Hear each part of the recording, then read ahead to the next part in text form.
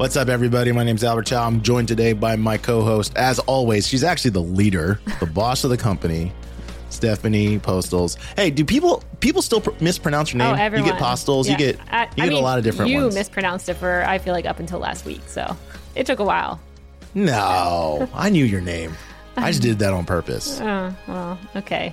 Well, I actually, that's why I wanted you to lead the episode off today. I was like, will he get it right? We'll see. Yeah, of course. I got it right. All right. Well, listen, yesterday we were talking about creativity and we got some users send us some questions and stuff because in yesterday's episode, we talked about how the brain, it slows down its ability to be creative. per the study, right? And then it's like we're less likely to do adult neurogenesis. You guys can look that up, but creating these, I don't know, brain cells that have creativity. And I personally don't consider myself a creative person, although I'm in my 40s. You are still young. You're in your 30s. Oh, so young. And let's talk a little about building that. Because I think that one of the fun things about working with you is you do often have new ideas, interesting ideas, sometimes a little bit, in left field. We don't implement them. Sometimes we do implement some of the things. And so you are active, you are very active, and I would say keeping that level of creative energy up. Whereas I'm not as active in trying to do that.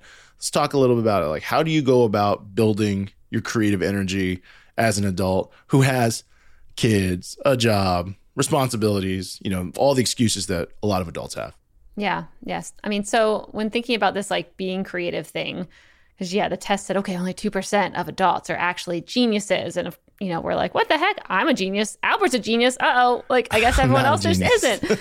But it was a little like, man, that's a bummer. Like, how do you actually get creative in your adult life? And that's when you and I started looking into it of like, wait, we're already doing this in different ways. And so, when I think about like the business stuff, you and I are very different. Like you said, I'm often looking at all the new things that are happening in the world. I'm getting involved in, blockchain and investing and bringing ChatGPT to you and like just bringing ideas that are definitely not in our industry and definitely not in the media landscape into our business and seeing like, is this helpful to us?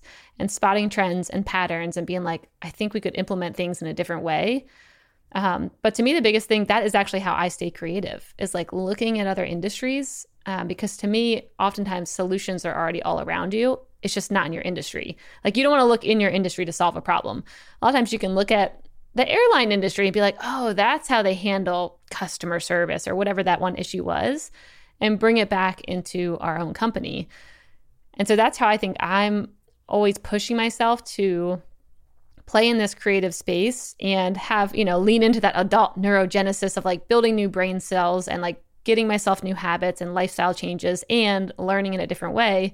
Because when I bring it back to you, you're this helpful filter for me. And I think everyone who has a company needs that in their life, like a helpful filter who grounds me and is like, okay, Steph, you just brought like 50 new technologies to me. Like, let's look through these and maybe 80% of them, table them for now. And this one's kind of interesting. And then you're my implementer. Like, you actually, if it's a good idea and we both agree, or actually sometimes even if you don't agree with me, like if we agree that's the decision we're moving forward with, you're really great at thinking creatively of how to do the thing, which I'm not always the best at. I'm just like, here you go. Here's my brilliance. I want it done this way. And you are a really great implementer. So you are creative in that way. I tend to definitely, let's say, first movers. I'm not a first mover. When I think of and hear ideas, in general, it sounds crazy, or maybe it's not crazy. I think most people actually like me. It's like, it's not that I don't get fired up or excited. It's very hard for me to like foresee any type of practical application or something like that. But I will say I definitely, I'm more of a follower. I will follow the crowd. So if I start seeing something get implemented, I tend to gravitate towards something quickly.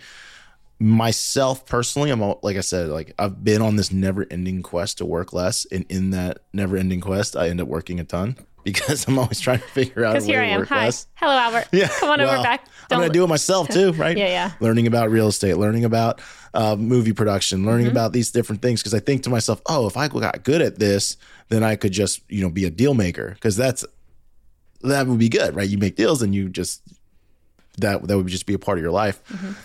And so that's what I've personally been doing.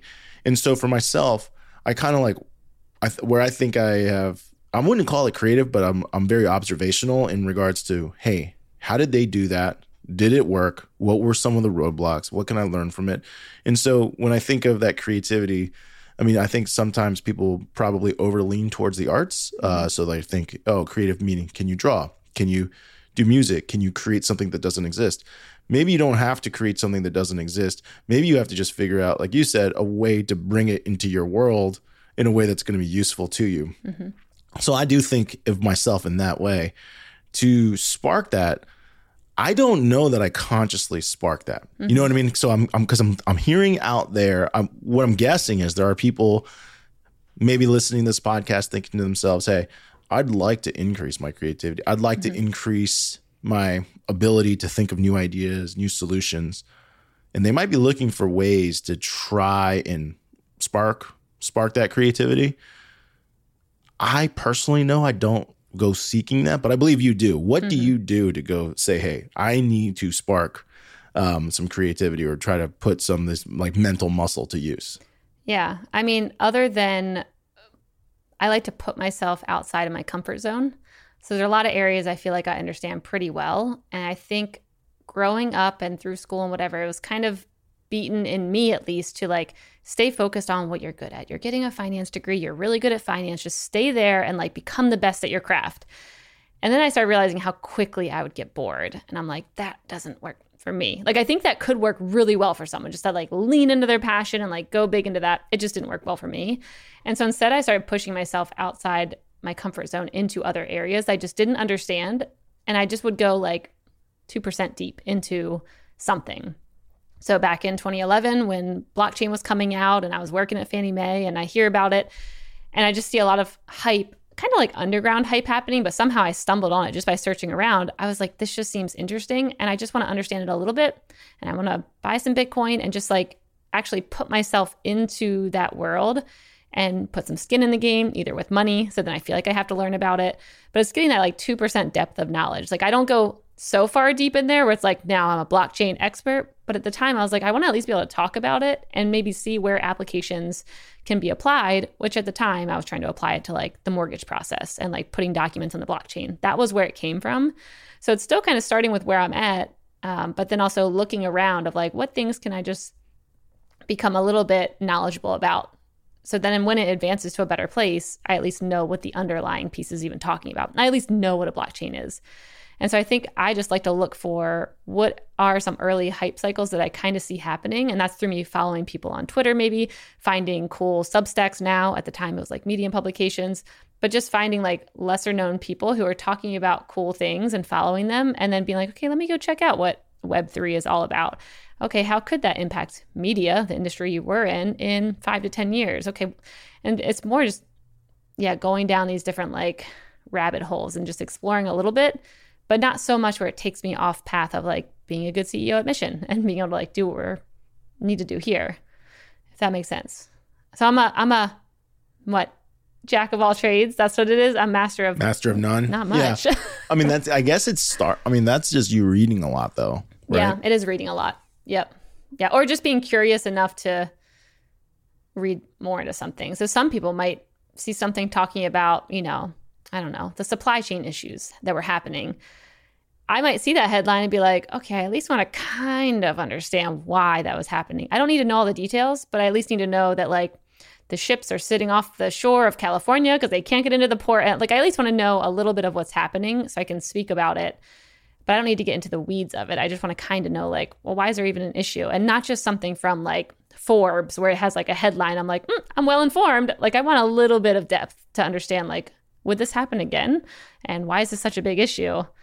So that's kind of how I explore things. So listening to you makes me think about how like basically good hobbies to have. Mm-hmm. And for me, it was investing. My dad taught me about investing in stocks when I was really young. Yep. Let's say like 12, 13 years old. I remember we had a school project where we got to buy a fictitious portfolio. Mm-hmm. Yes, I went to school at a time of newspapers. The stock tickers we printed out, and you could see basically yesterday's trade price. There was no live data online, anything like that. When I was in middle school, the internet wasn't well established yet. Like there's like one kid in the neighborhood who had AOL, you know, so to kind of set everyone's understanding of how I grew up.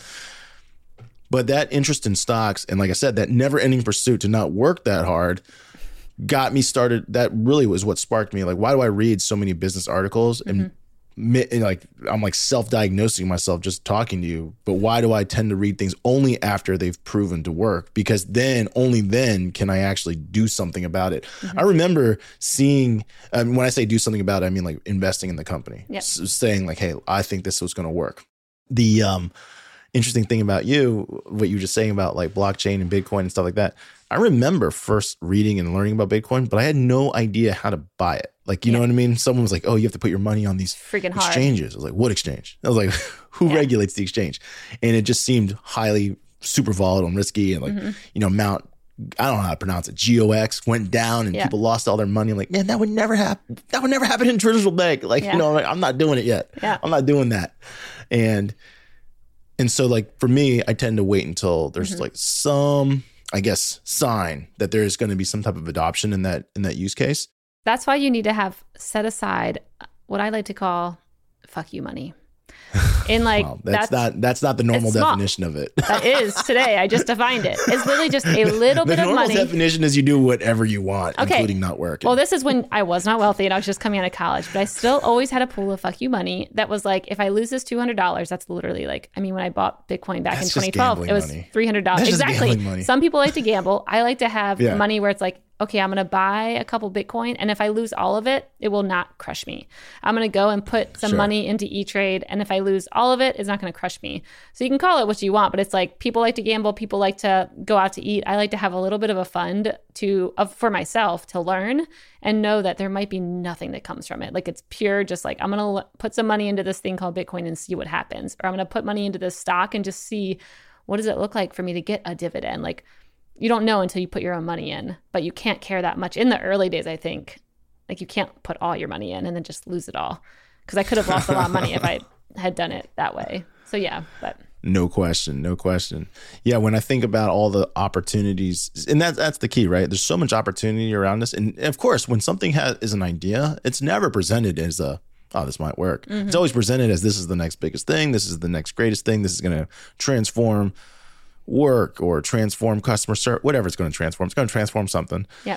But, you know, we all know that the hype cycle is real and that a lot of these things don't transform anything. So for me, I would say this, though, for anyone listening out there, I don't think you're wrong waiting to see if something works.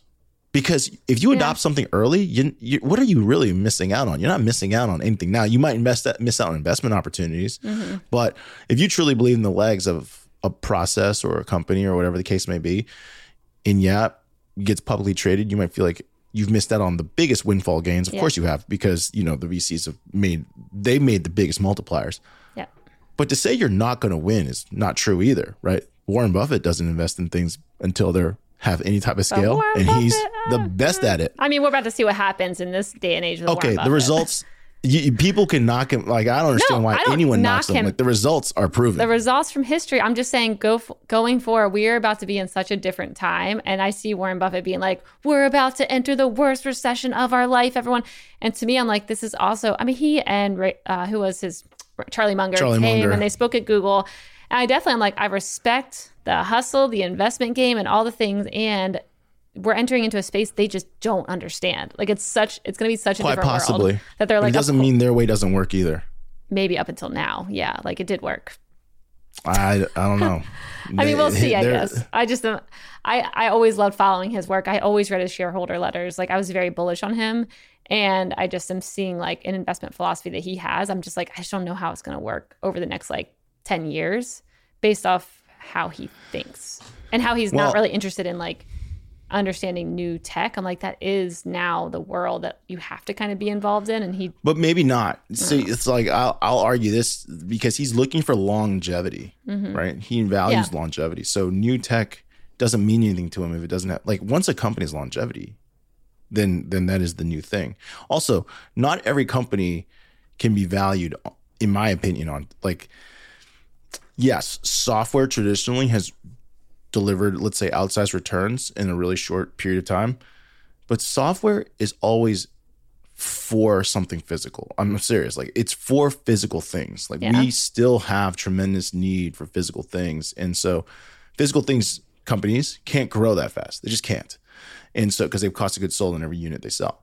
So I don't want to, I mean, this is just me. I personally don't want to live in a world where everything is software. Like that's crazy to me. I want a surfboard. I want a car to get me to the beach. I want clothes that I can put on my back. Like I'm not interested in just purely digital everything. Oh yeah, So, there'll still be all of those things. But then Yeah. I also think about Andreessen Horowitz, software is eating the world. And I mean, he said that a long time ago, but it's like sure. the majority of these companies, even if they're making those things, have to kind of be tech companies in a way when it comes to their processes and like what they're investing Yeah. in to make a better thing, whatever it looks like. It's like what's going on behind the scenes. So you'll always have products, but it's like who's the most efficient and best at making them and setting up the processes and the relationships and whatever that looks like.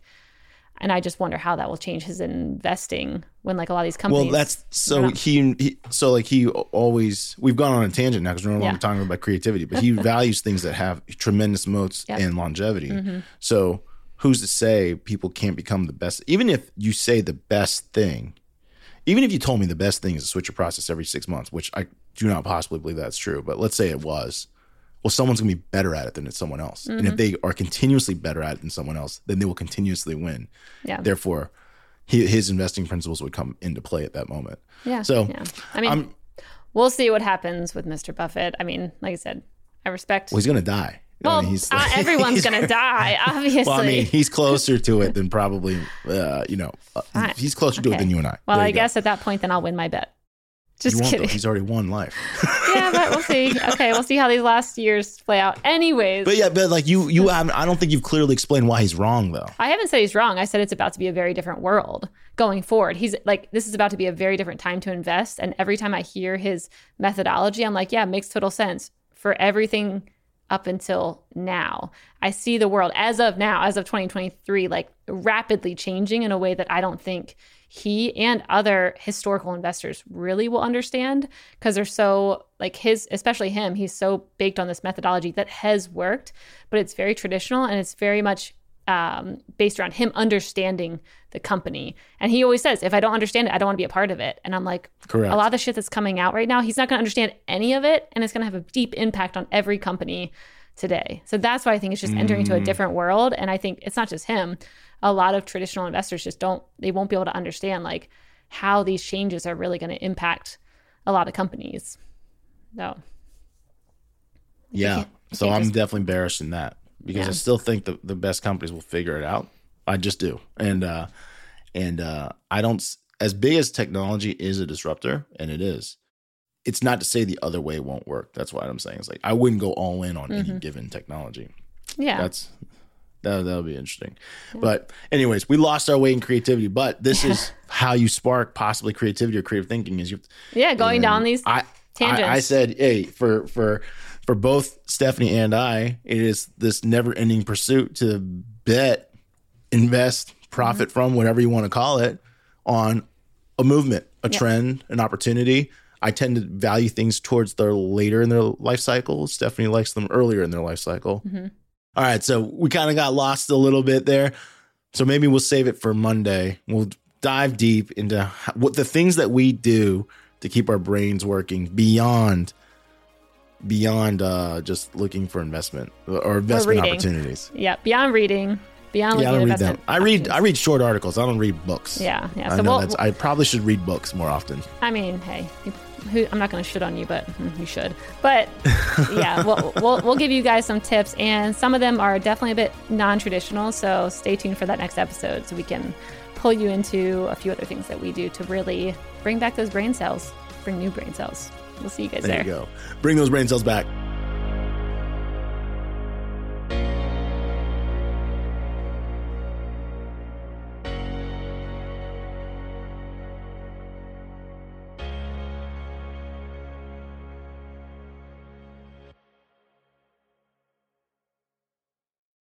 Hey listeners, thanks for tuning into this episode. I hope you enjoyed it as much as I did. If you haven't already, please subscribe, rate, and review this podcast. It helps spread the word, and I would greatly appreciate it. See you next time.